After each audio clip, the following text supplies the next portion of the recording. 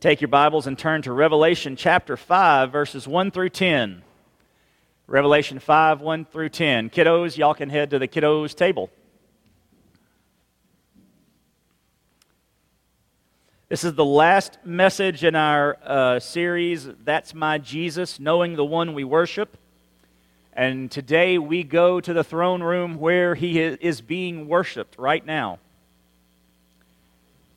Now, some of you might be excited. Yes, he's preaching on Revelation. No, I'm not preaching on that kind of revelation. I'm not going to, I won't be getting into any of those debatable issues, and they are quite debatable.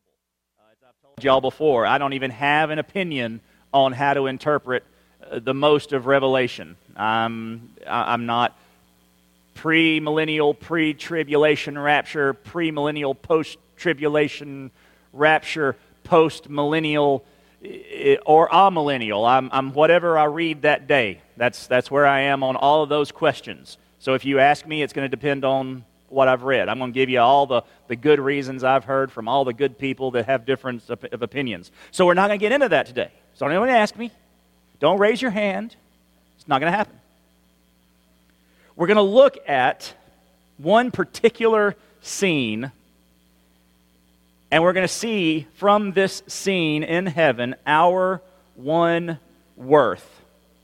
Now, I just learned this week, I was this week years old, when I learned that there is a place called Titan Ranch in Valonia, Arkansas, and it's home to an Airbnb that's been built in a decommissioned nuclear missile silo. Like, all the stuff, all the crazy things are going through your head, exactly, and now you can go stay in it and spend the night. Those are some pictures of what they've done there. When the government decommissioned it, all they did was destroy the entrance and fill in some access tunnels, almost all the access tunnels, to it, and then this fella bought it about 11 years ago, and he dug out the access tunnels, rebuilt the entrance, and then remodeled the inside. The bedroom is in the control room. The bathroom is right there in the bedroom. It's just incredible looking. It's $485 a night, so if anyone's looking to bless us, I realize that's quite a blessing, because I want to stay 3 nights. So, for just around $1,850, $1,900, you can bless us. No, I'm kidding. Not about wanting to stay there, but about paying that much money for it. So at one time, this Airbnb, this place where you can go and stay now, and it housed people. They had living quarters, but nothing like the beauty and there's an exquisiteness of what they have now. It held this nuclear missile, and I did some research. I've watched the movies. I watched War Games with Matthew Broderick back in the 80s. So I thought I knew how you had the steps to set off a nuclear missile, but I did some research just to be sure, and in order for that nuclear missile to be sent, and this was the Titan II rockets, these are the same rockets that they use to put people into space, or at least put stuff into space. So these are huge nuclear warheads aimed probably at Moscow or some city in Russia. And nothing would happen until the president called. If I read it correctly, the president had to hear from the president. Now, it may have been a recorded message that went out to all the nuclear silos at the same time, but that command had to be given. And then once that command was given and it was verified, yes, that is the president, and yes, he did use the proper code in order to set it all, to set things in motion, then there were 2 men who would go to a safe, and they had, I think it was a key to the safe, and they would unlock the safe, and in the safe were 2 keys. They would each get a key, and then they had to go to the ignition points, which were 12 feet apart, and they had to turn those keys at exactly the same time, 12 feet apart, so you couldn't have one person doing this. It had to have two people. And then there's a third person who is not on site who would confirm, again, if I read it correctly, confirm the code that the president gave in order to start the launch sequence. So at the very least, it took four people to launch this nuclear warhead, which, in fact, you would want, right? You wouldn't want the cartoon version of the janitor backing up and sitting on the button and we start World War III. You had to make sure that didn't happen. So in a sense, it's not just that it was it took someone worthy to launch this terrible instrument of destruction. And once launched, there was no going back. It was the end of, well, as we thought at the time, it was the end of civilization as we knew it. Right? That was the whole purpose of the movie War Games. The only winning move is not to play the game. And that's what Jeffrey, the computer, discovered after simulating tic-tac-toe 1 trillion times or something like that. The only winning move was not to play. So it took these people who are worthy, but it took four somebodies who were worthy. Four someones who had the knowledge, the responsibility to do it. As we look at Revelation chapter 5, we find an even more final judgment, a more final act, a true end, and it only took one somebody. There was only one somebody that was necessary, and that one somebody is our one worth. So we see this in this passage. Etta read some of it a few minutes ago. We're actually going to go back to chapter 4. I didn't put it on the screen, so but I'll get to chapter 5 in a couple of minutes, or however long it takes me to read. But I want to get into chapter 5 because chapter 4 introduces the scene. We've gone from the letters that John was writing, or John was dictating to the churches, the 7 churches, and now we get to the what he sees. Chapter 4, so go ahead and if you have to turn your page, do that. Chapter 4, verse 1. After this, I looked, and there in heaven was an open door. The first voice that I heard speaking to me like a trumpet said, "Come up here, and I will show you what must take place after this." Immediately I was in the Spirit, and there was a throne in heaven, and someone was seated on it. The one seated there had the appearance of jasper and carnelian stone. A rainbow that had the appearance of an emerald surrounded the throne. Around the throne were 24 thrones, and on the thrones sat 24 elders dressed in white clothes with golden crowns on their heads. Flashes of lightning and rumblings and peals of thunder came from the throne. 7 fiery torches were burning before the throne, which are the 7 spirits of God. Something like a sea of glass, similar to crystal, was also before the throne. 4 living creatures, covered with eyes in front and in back, were around the throne on each side. The first living creature was like a lion. The second living creature was like an ox. The third living creature had a face like a man. And the fourth living creature was like a flying eagle. Each of the 4 living creatures had 6 wings. They were covered with eyes around and inside. Day and night they never stopped saying, "Holy, holy, holy, Lord God the Almighty, who was, who is, and who is to come." Whenever the living creatures give glory, honor, and thanks to the one seated on the throne, the one who lives forever and ever, the 24 elders fall down before the one seated on the throne and worship the one who lives forever and ever. They cast their crowns before the throne and say, "Our Lord and God, you are worthy to receive glory and honor and power, because you have created all things, and by your will they exist and were created." Chapter 5. Then I saw in the right hand of the one seated on the throne a scroll with writing on both sides, sealed with seven seals. I also saw a mighty angel proclaiming with a loud voice, "Who is worthy to open the scroll and break its seals?" But no one in heaven or on earth or under the earth was able to open the scroll or even to look in it. I wept and wept because no one was found worthy to open the scroll or even to look in it. Then one of the elders said to me, "Do not weep. Look, the Lion from the tribe of Judah, the Root of David, has conquered so that he is able to open the scroll and its 7 seals." Then I saw one like a slaughtered lamb standing in the midst of the throne and the 4 living creatures and among the elders.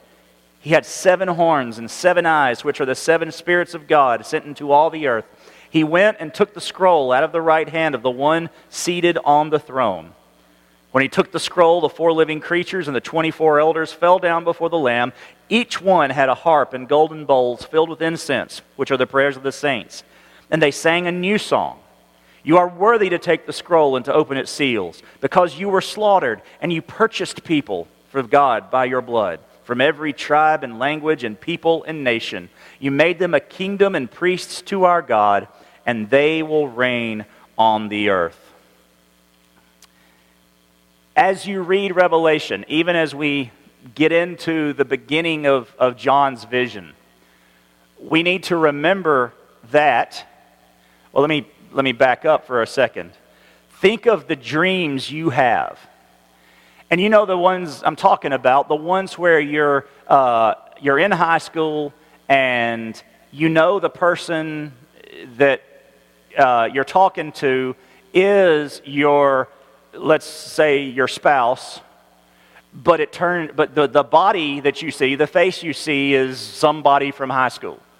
The face and the person you know it to be doesn't match until a few seconds later in the dream when that person turns into a Chevy Nova. And then you're like, oh, well, that makes sense. Okay, right, because he was a Chevy Nova in high school.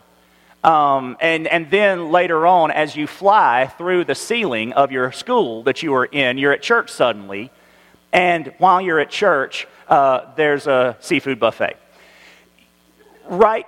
Those are the kinds of dreams we had. And all that was in the space of 5 seconds, and in the dream it makes total sense, except when you're arguing about it, and then when you wake up, you're thinking, what happened? All right. So as we come to Revelation, let's remember that John is seeing a vision. He says, immediately I was in the Spirit, way back in chapter 4. So now he's on a different plane altogether. And he's seeing this vision and things, as we're going to see with just Jesus, just the second person of the Trinity, the Son. He sees him. He knows who it is. He's walking up.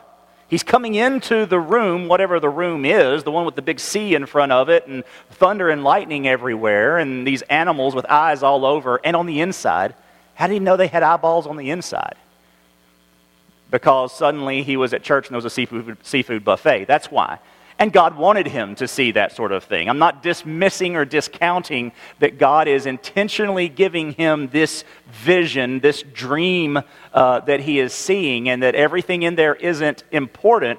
But remember that this is first and foremost figurative language that is talking about something that both the people in, around 100 AD would understand and go, oh yeah, we can see how all that's going to happen tomorrow. And that we can then read and go, oh yeah, I can see how that's going to happen tomorrow.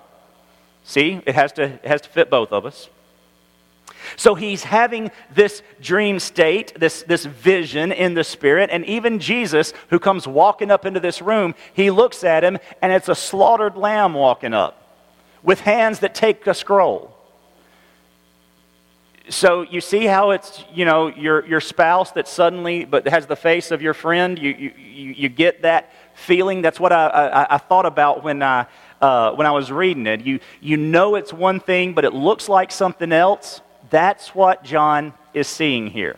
So remember that as we move into it, which is why there are 7 or 8 different ways, maybe more, to interpret various parts of Revelation. That's why you have debates on it, and it's why the Baptist Faith and Message of the Southern Baptist Convention doesn't say what we believe about the end times. It just says Jesus is going to come back in the body and take us home at some point. That's about all we can all agree on. When and how and what this all means, we don't. So, keeping that in mind, let's look at what's going on. We see in this passage our one worth. But we see, first of all, let's back up. Remember, we're looking at Jesus here. How does this passage tell us more about Jesus? How does it help us know the one we worship? Well, to go to a throne room where he is worshipped is one of the best ways to figure out. First, we see the need for worth. In this instance, in this scene that John is writing about, that God wants us to know about, we see the need for worth. John says, after describing as best he could all these things going on, everything that he saw, the constant, consistent worship of God, he says, "Then I saw in the right hand of the one seated on the throne," that would be God, "a scroll with writing on both sides sealed with 7 seals. I also saw a mighty angel proclaiming with a loud voice, 'Who is worthy to open the scroll and break its seals?'" So when John begins or continues this vision, he first kind of describes what he's seeing. This is what's going on in here. And then my focus was pointed to this scroll.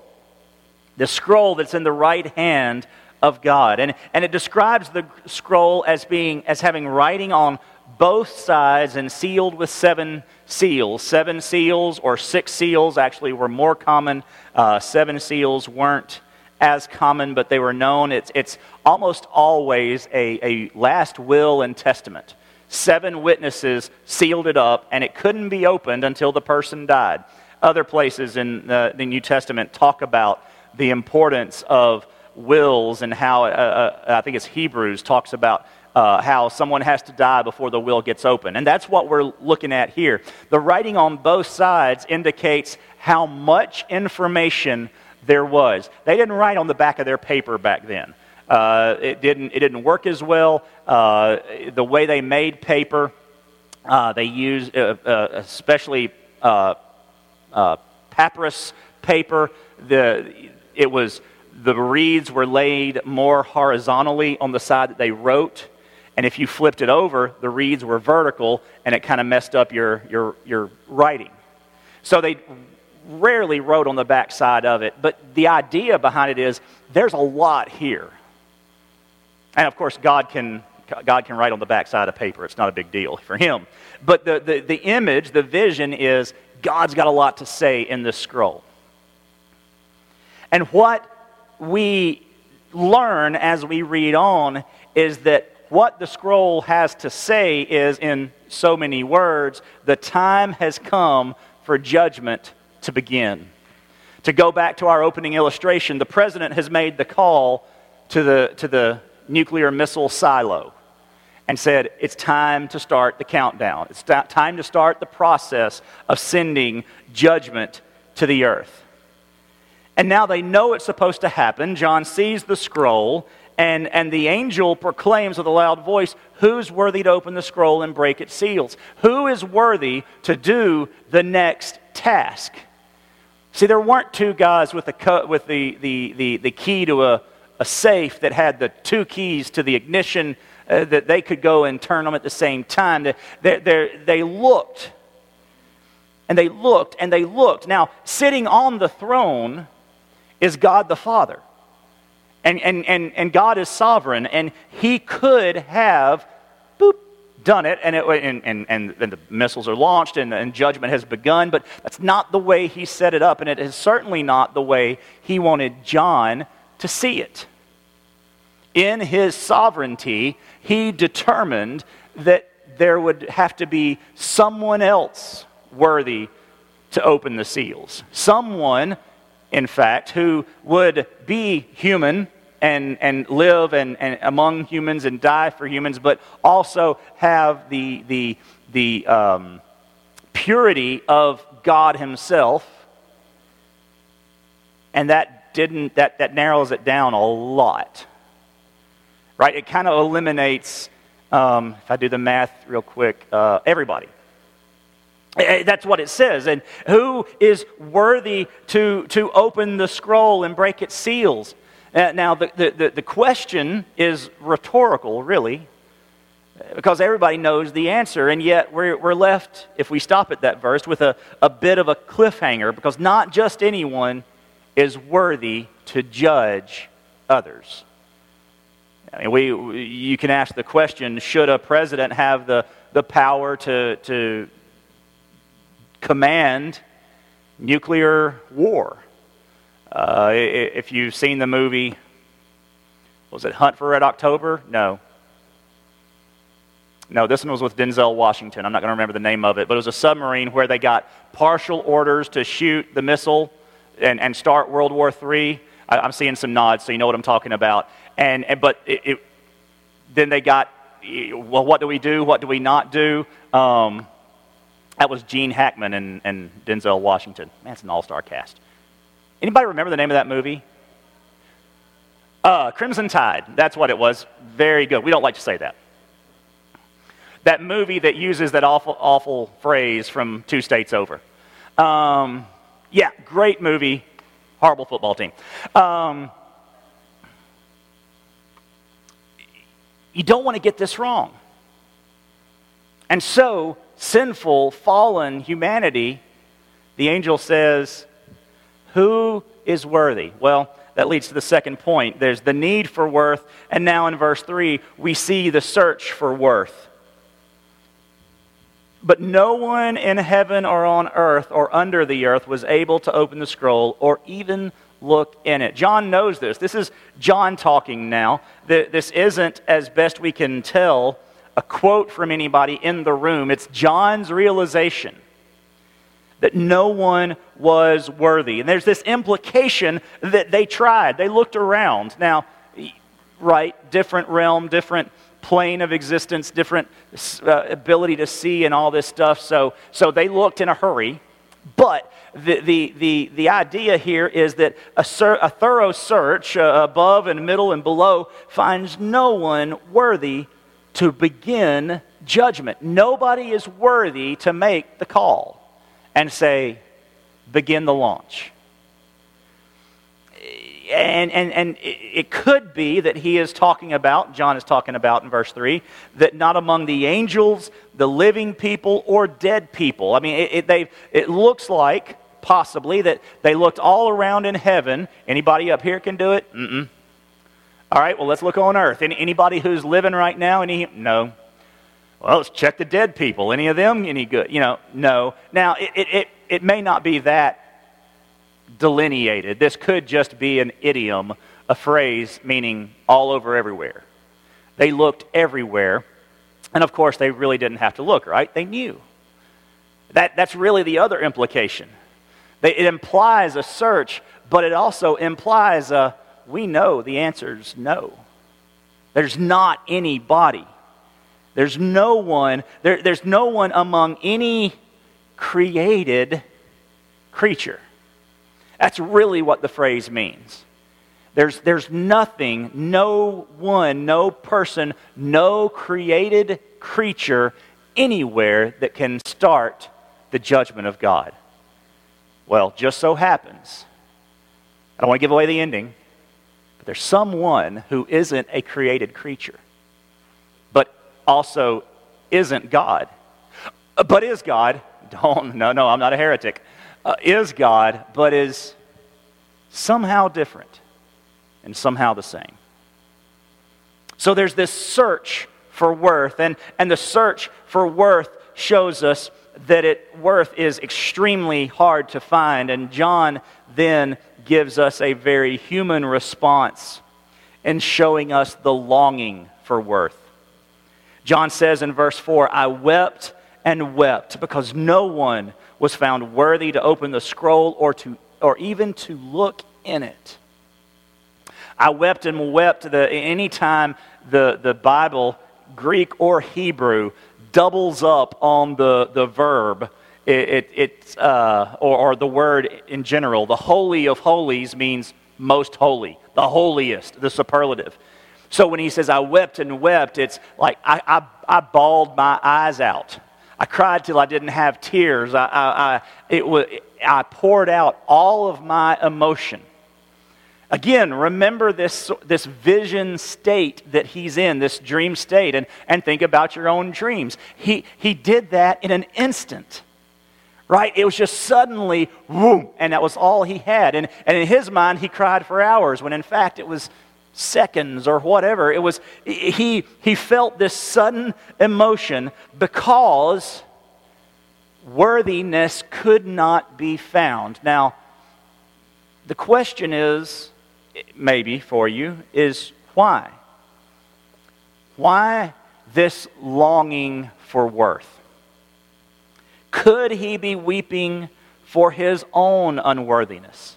That is certainly a possibility. Now, we don't see that obviously in Scripture, in the rest of Revelation.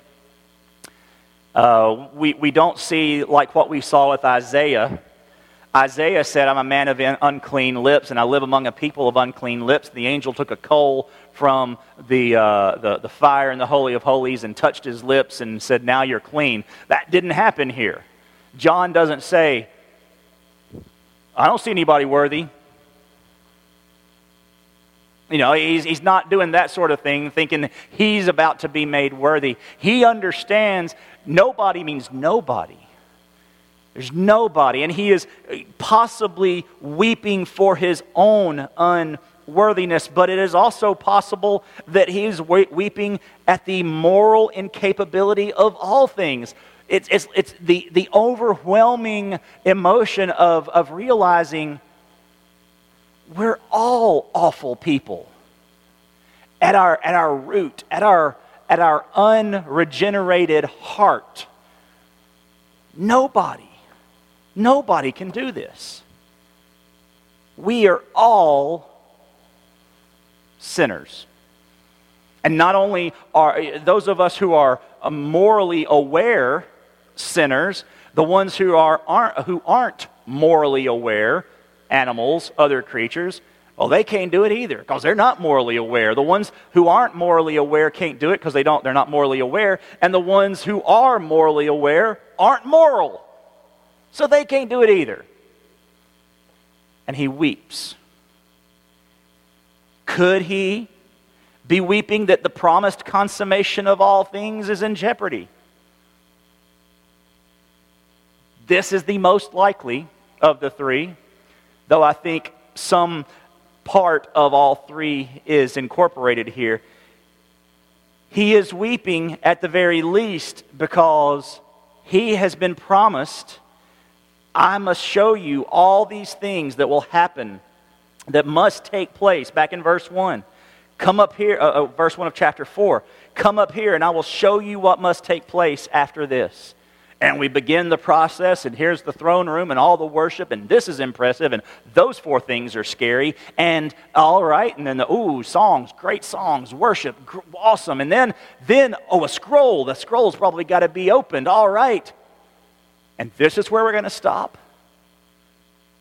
This is where the movie ends. This is a horrible ending to a movie or a dream or a vision or eternity. And so the emotion is so great for John that he could not contain his tears when it becomes possible, at least in his finite human mind, there's not anybody that can do this. Now think, of course, deep down he knew. I mean, this is the beloved disciple. This is the one of the three that had been around Jesus the whole time. This is one of the few that hung around the cross when he was being crucified. He was the first one to the tomb. This is the guy that wrote one of the Gospels, the main theme of which is believe. And he's weeping. Maybe this is the end. Well, ultimately, what we see in the tears of John here is that the longing for the righting of all the wrongs is deeply ingrained in us, especially Christians. I mean, we have that in our humanity, the longing for wrongs to be made right. But as Christians especially, we know why the wrongs are. Unbelievers, maybe they're not even theists, they're not even deists, they're complete atheists and say it's just a chemical response. But even they want that chemical response to be different, for things that are wrong to be made right. But we know that it is sinfulness on our part. We know that it is the deprivation and degradation of humanity that leads to all these wrongs. And we know that no matter our efforts, we can never make it right. So we look to the only one who can, Jesus. And we long for. How many times have we said in the last year and a half, oh, Jesus, just come on back. Man, end this. Make this wrong right. But in longing for that righting of wrongs, I believe there is, along with that in us, a longing for worthiness. If you need help, if there is a wrong in your life that you can't right, and you need help to right that wrong, doesn't it tick you off when somebody you don't like writes it for you? Don't lie. Just stop, because you know, why did he have to do it? Why'd she have to do it? Now, it might change your opinion of that person, and that would be great. But your gut reaction, or maybe I'm the only sinner in here, I don't know. But the gut reaction is, well, I didn't want them to help me. I didn't want them to do that. That's what we do. As Christians, we know that the ultimate source of our help of righting wrong is Christ. That He is the only one that is truly worthy to right the wrong in our lives, in the world's life. And part of that is not just we want Him to do it. We know that anybody else is going to fall short. We may put some Band-Aids on these sucking chest wounds of life, but those Band-Aids aren't going to help that much. The only one that can heal the wound is Jesus. So we long for the one who is worthy to end it all, to please end it all for us.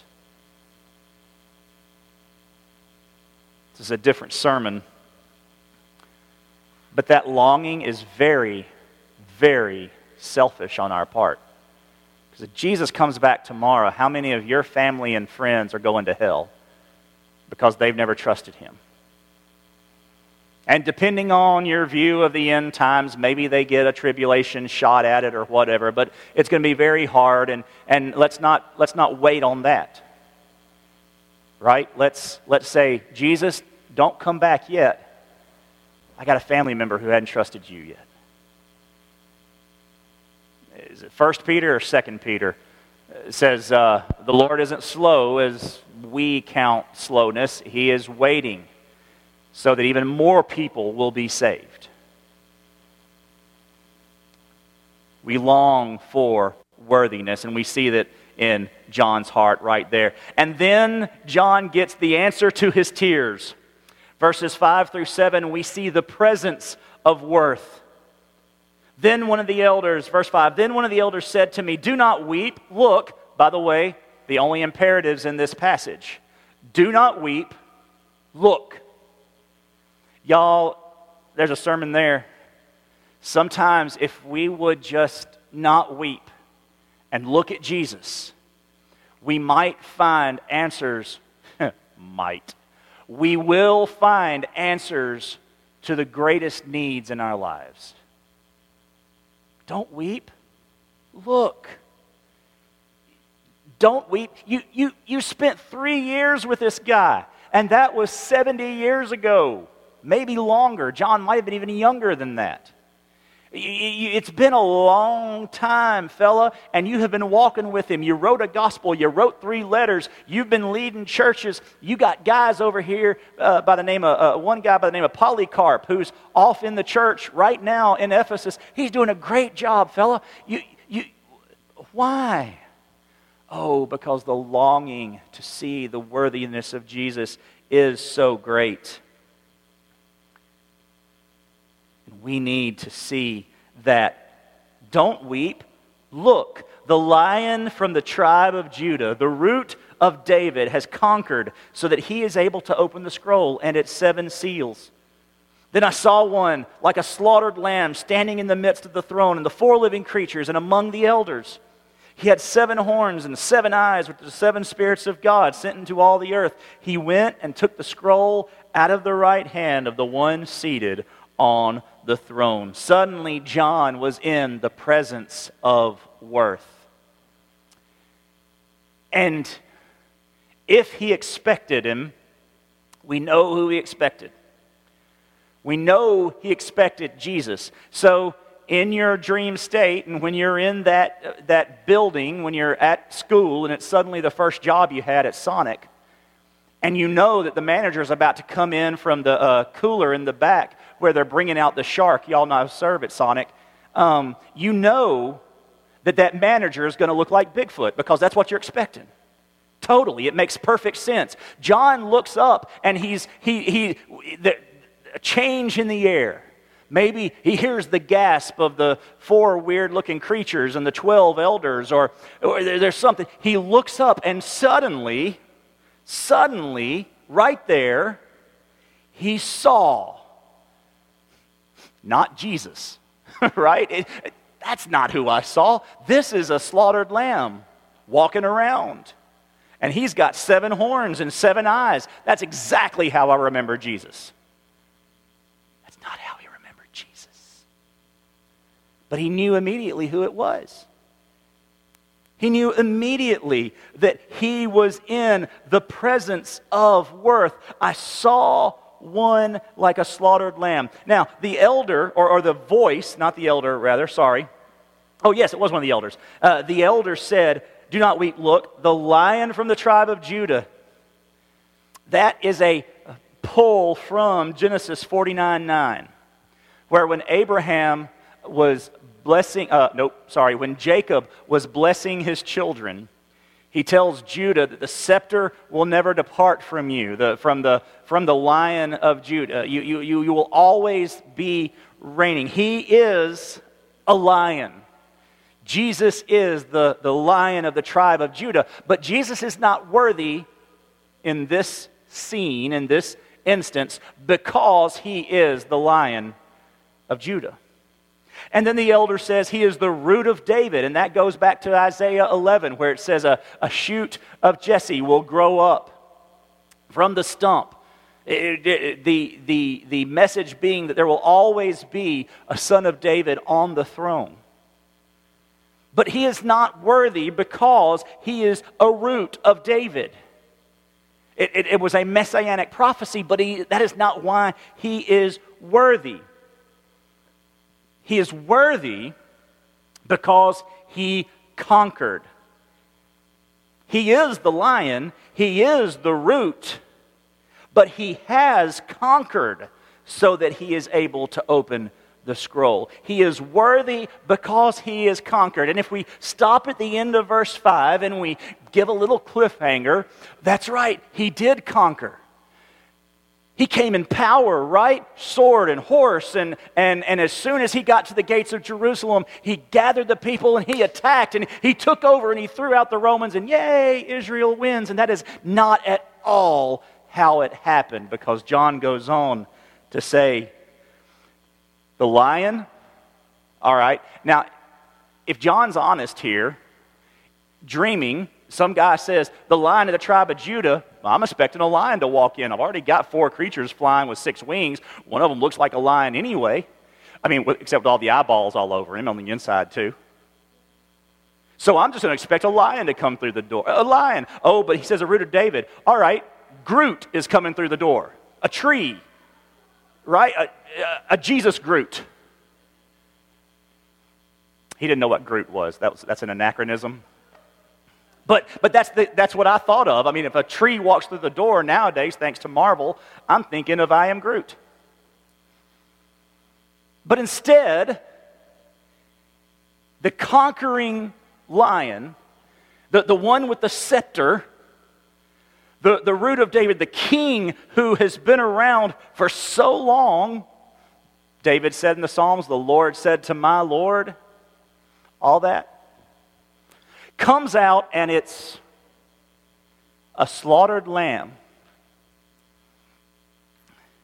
Now, this would be the classic, you should see the other guy moment, right? Because if the conqueror comes out and looks like a lamb who's had its throat cut and bled out, man, I want to see the other guy. If that's winning, I want to see what losing looks like. See, the conqueror did not conquer by winning a fist fight. As a matter of fact, the Lion of the tribe of Judah, the root of David, conquered by losing. Y'all, it blew the disciples' minds. As a matter of fact, some theologians would say that that's what pushed Judas over the edge. I mean, Judas had a lot of issues, not least of which was he was destined to be the one, chosen to be the one to betray. But there are those that would say Judas thought he would be pushing Jesus into his military position. Finally, we'll push it when he goes to prison, when he gets whooped on. Then he'll rise up in power. Finally, he just needs the nudge. And Jesus says, no, guess what? In order to win, I got to lose. In order to be first, I've got to be last. In order to be served, I have to serve. And in order to win the fight, I got to turn the other cheek and get punched again. It almost sounds like the cross was a culmination of all of Jesus' teaching. But maybe that's just me. Jesus' conquering came by losing. Slaughtered lamb standing in the midst of the throne of the four living creatures. And you know why I know he conquered? Well, at first it says he did. He has conquered. He's got 7 horns, which horns are a symbol of power. 7 is a number of completion. So he's got complete power. 7 eyes, we correlate those to the 7 torches, which it says are the Holy Spirit of God. And again, completion, 7, the number, not that there are 7 spirits of God, but that number of completion says the Holy Spirit is complete, is completely God, all the way back to the 7 candlesticks, the 7 lamps in the churches, again, the Holy Spirit with them. So he's got the 7 horns, the 7 eyes that give him complete omniscience. He is God, sent into all the earth, it says. And I know he conquered. I know he is strength because he strolls up. Maybe he didn't stroll. But he took the scroll out of the right hand of the one who's seated on the throne. Get the picture.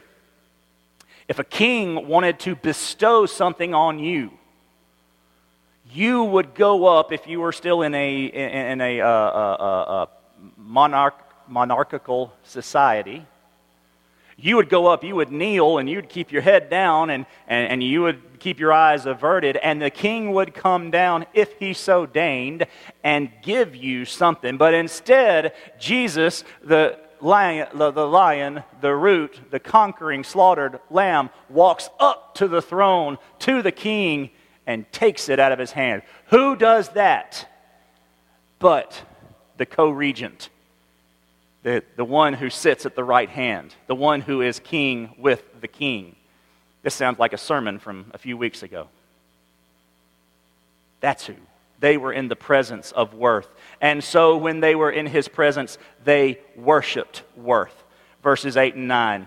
When he took the scroll, the 4 living creatures and the 24 elders fell down before the Lamb. Each one had a harp and golden bowls filled with incense, which are the prayers of the saints. And they sang a new song, "You are worthy to take the scroll and to open its seals. Not because you were the lion, not because you were the root, but because you were slaughtered. And you purchased people for God by your blood from every tribe and language and people and nation." So, the creatures that it describes here again for us, or tells us about here, are, I have no clue, it's a blank. The elders, maybe it's a representation of the 12 disciples and the 12 tribes. The Bible talks about those 2 groups ruling. Maybe that's what it is. Maybe it's not. The elders are, I have no idea. I left it blank. But what I do know is that when Jesus takes the scroll, when the one who is worthy does what he is worthy to do, they go from worshiping God, chapter 4, to worshiping the Lamb, chapter 5. They just redirect their worship. Why? Because they're worshiping the same thing, only different, but the same. But different, but the same. But different. And they worship him for dying. They worship him for purchasing. They worship him for saving and for reconciling. He died on the cross. He died slaughtered by his blood. They were purchased because of his death, bought them back, redeemed, saved them. Their souls were saved. Our souls were saved because of his death. And then we were reconciled not just to God, but to each other. We were bought for God, yes, but from every tribe, language, and people and nation. And do you know how that irked some of the Jews? Wait, we're the chosen people. No, everybody's the chosen people.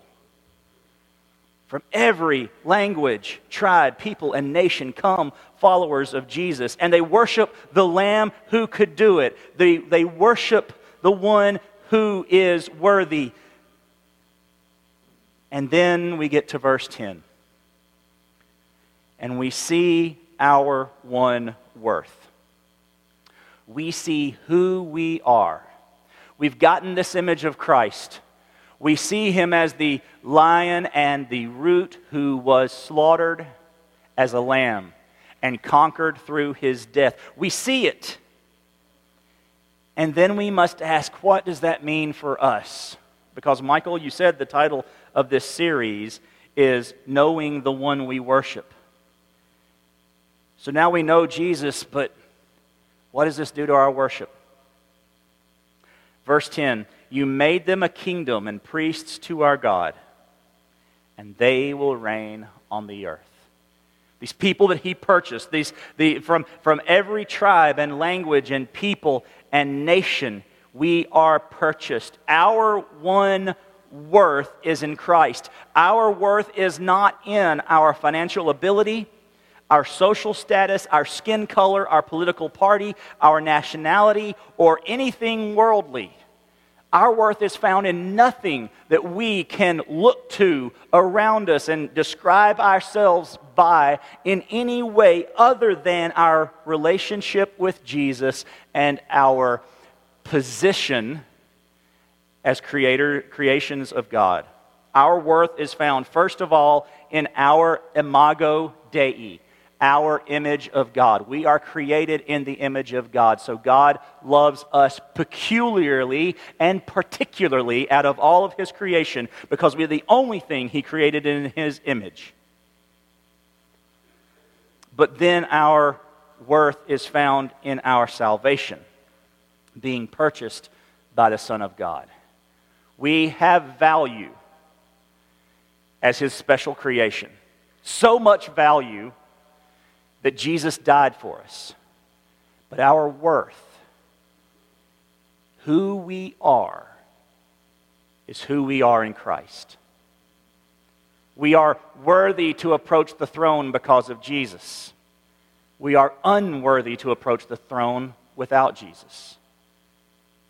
So this morning, if you are putting your worth in anything other than a relationship with Christ, you are putting your worth in something that will go away, that will not get you to heaven. It might get you on boards of directors. It might get you positions of influence in some ivory tower. You might get to be the grand marshal of the Sulphur Homecoming Parade. Who knows? I mean, there are no ends to the limits that you might get temporarily. And yet, without Jesus, you spend an eternity in hell with everybody else who didn't trust Jesus as their Savior. Our worth is found in Christ. Because He is worthy, because He bought us, because He died for us, because He made us a kingdom and priests to our God, we are worthy. And Jesus is our one worth. You can be found worthy this morning. You're worth enough, Jesus died for you. But you're not worthy to be in His presence, to be called a child of His. You're His creation, but you're not His child until you admit that you're a sinner and you believe that Jesus is who He says He is, that He can save you from your sins, that He can draw you in, that His work on the cross was enough. And if you choose to make Jesus your Savior today, if you choose to follow Him, you will be saved. And you will be counted worthy to spend eternity with Him. That salvation may not change your worth in the eyes of the world, but it will change your eternity. So take on your one true worth this morning. Let's pray. Father, I thank You that You count us worthy as Your creation to send Your Son to die for us. And I thank You that You count us worthy as Your adopted children to take us home someday to live with You. And I thank You that in the meantime, we have our Lion of Judah, root of David, slaughtered Lamb, Savior Jesus, to worship and to look on, and to find our hope. That we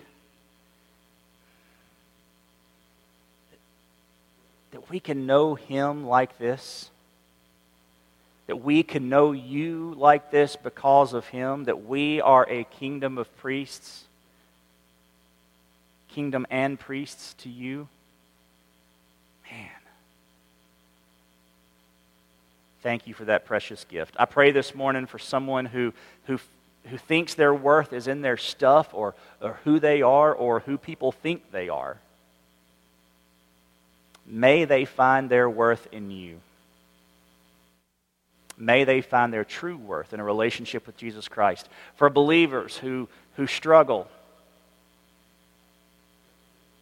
and think that there's something they have to do, that somehow You aren't enough, Lord, may they find You to be enough. That is their true worth. And Lord, may we worship our Savior, Jesus, as the only one worthy of our worship and our praise. The only one who can open the seals, the only one who can launch judgment. The only one who can save our souls. And it's in His name we pray. Amen. As we sing this morning, I pray that you would find your worth. As we sing about the one who is worthy, you may have a decision that you need to make. Tom will be at the back. He's at the Welcome Center back there. If you would like to have him pray with you, that would be great. If you would like to trust Jesus as your Savior, He can explain that more to you. We'll have some deacons at the back. If you're a first-time guest this morning, let's remind you, or if you're a longer-term guest and you've never gotten one of our nice coffee mugs, go back there. They're on the table. You can get them there. But this morning, we're going to spend a few minutes worshiping the one who is worthy as He works on our hearts to show us our one true worth in Him. So let's stand and let's sing and let's do business with God this morning.